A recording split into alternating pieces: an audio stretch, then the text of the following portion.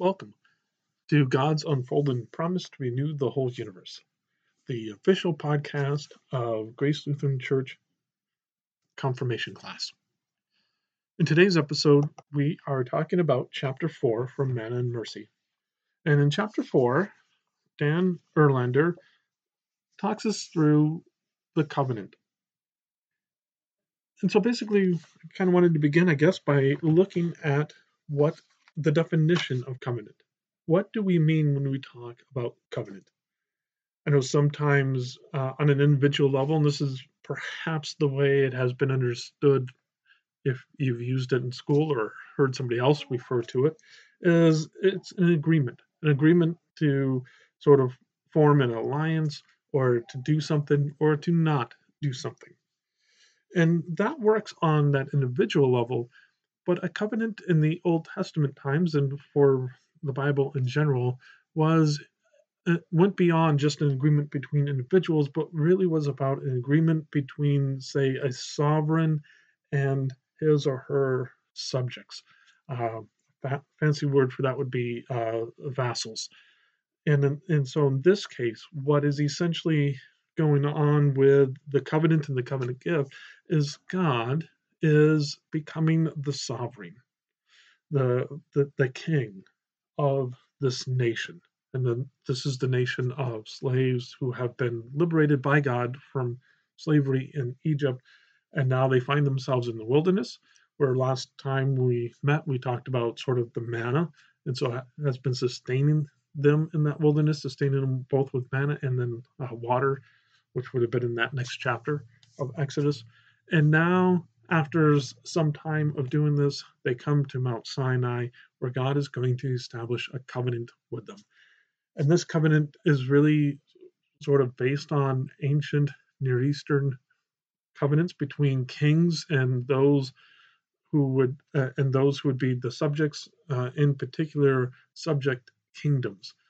And essentially, there were things that the king would do, promise such things as making sure that they were protected, making sure that uh, not necessarily providing food and clothing and that kind of stuff, but making sure that there was access to it um, through commerce, trade, etc.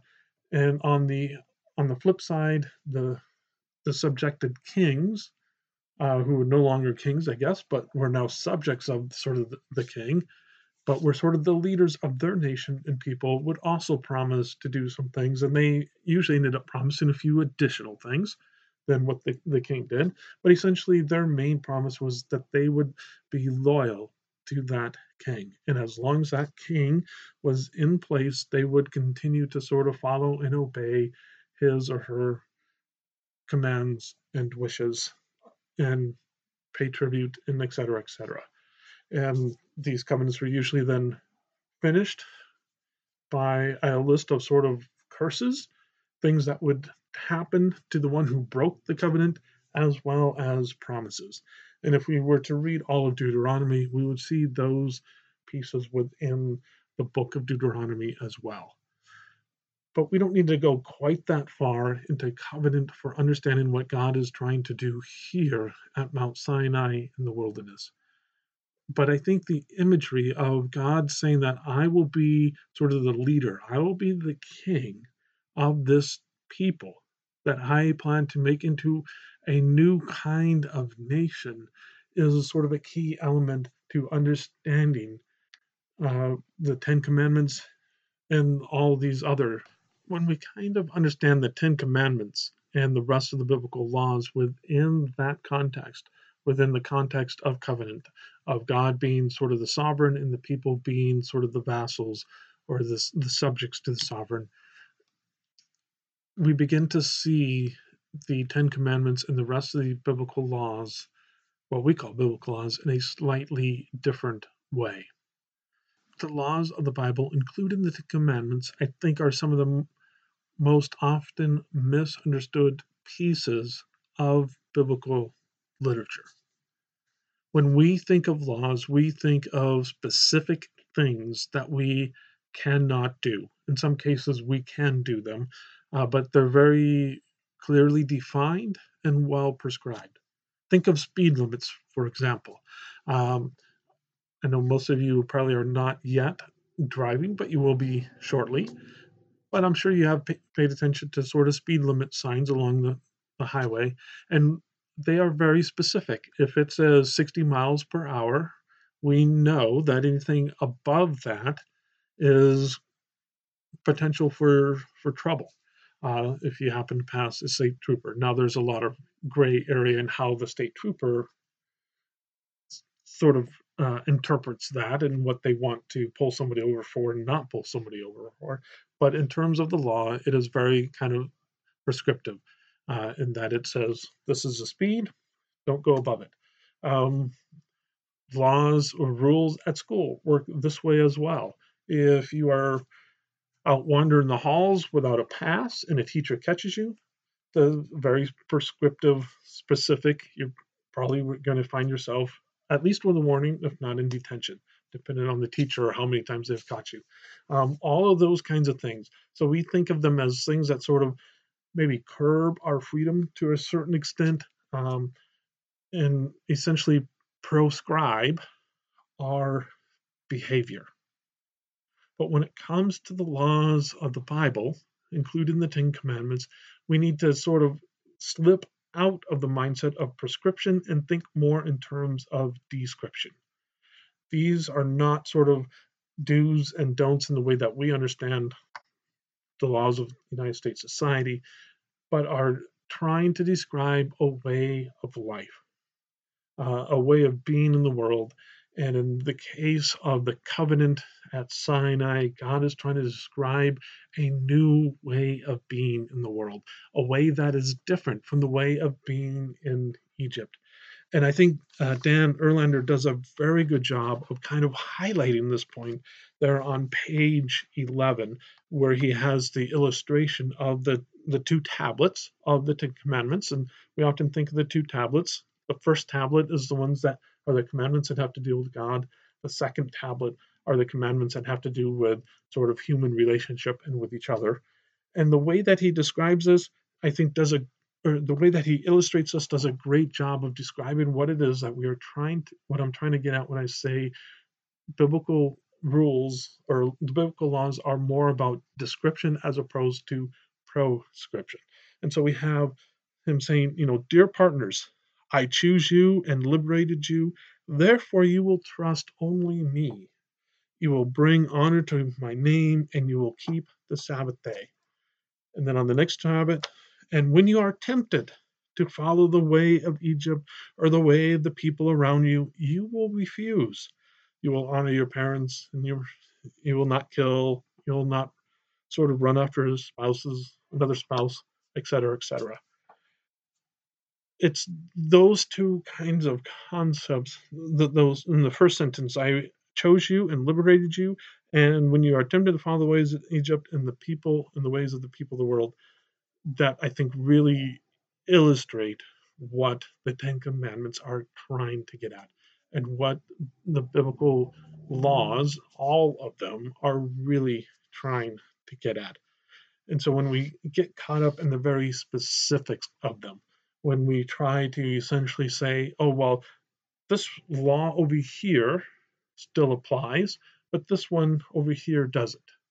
You know, for example, within the same kind of few sentences of each other, in the book of Leviticus, we have a law against men not laying with men. With it, and then in between, right in that within that same kind of paragraph or in the next paragraph, we also have a law that says, "Do not mix seed of two different kinds in a field, and do not wear clothing of two different kinds um, at all." Both of which we have largely ignored in our modern day. Our agriculture is actually absolutely dependent upon sort of the mixing and the blending of the seeds, and all of our clothing is also a mixed blend. Very few of us wear 100% cotton or hemp or whatever, and for a whole host of reasons. And so when we try to focus on the very specifics and use them in a very prescriptive way, we end up, I think, missing the point of what books like Leviticus, like Deuteronomy, Numbers, and most of Exodus are really trying to get at. And that is essentially to describe a way of life that is different from that of Egypt, that is in accordance with the way that God intended for the world to work from the very beginning. In many ways, this is what God has been continually trying to get back to doing, is trying to get back sort of that image of paradise that we found in that second chapter of Genesis. That's what God is trying to do in the Exodus from Egypt. That is what God is trying to do with this people, Israel. That is what God is trying to do with Jesus and sending Jesus into the world as well. And when Jesus gets executed, of resurrecting Jesus. So this sort of dream, this idea of renewing all of creation and the entire cosmos can come to fruition. And we still haven't gotten there yet. But this is what God intends and wants for the entirety of the world. And so, on the one hand, we have a tendency, I think, to really misunderstand the commandments and that we try to make them all about and read them in a very proscriptive way as opposed to a descriptive way. And then, second of all, we tend to sort of view them as obligation, as something that hampers our ability to be fully human, our and our freedom. But in reality, as I think Dan Erlander in chapter 4 does a good job illustrating, by viewing them in such a way, we essentially curb our own sort of we essentially curb human flourishing by on our own. We will talk more about this in class. These are very sort of hard concepts to grab a hold of, which is why I think it is so misunderstood. But if we can sort of begin to sort of digest and see and understand how these laws, such as the Ten Commandments, are in fact gift, we begin to understand what it means to be Christian at a much deeper level.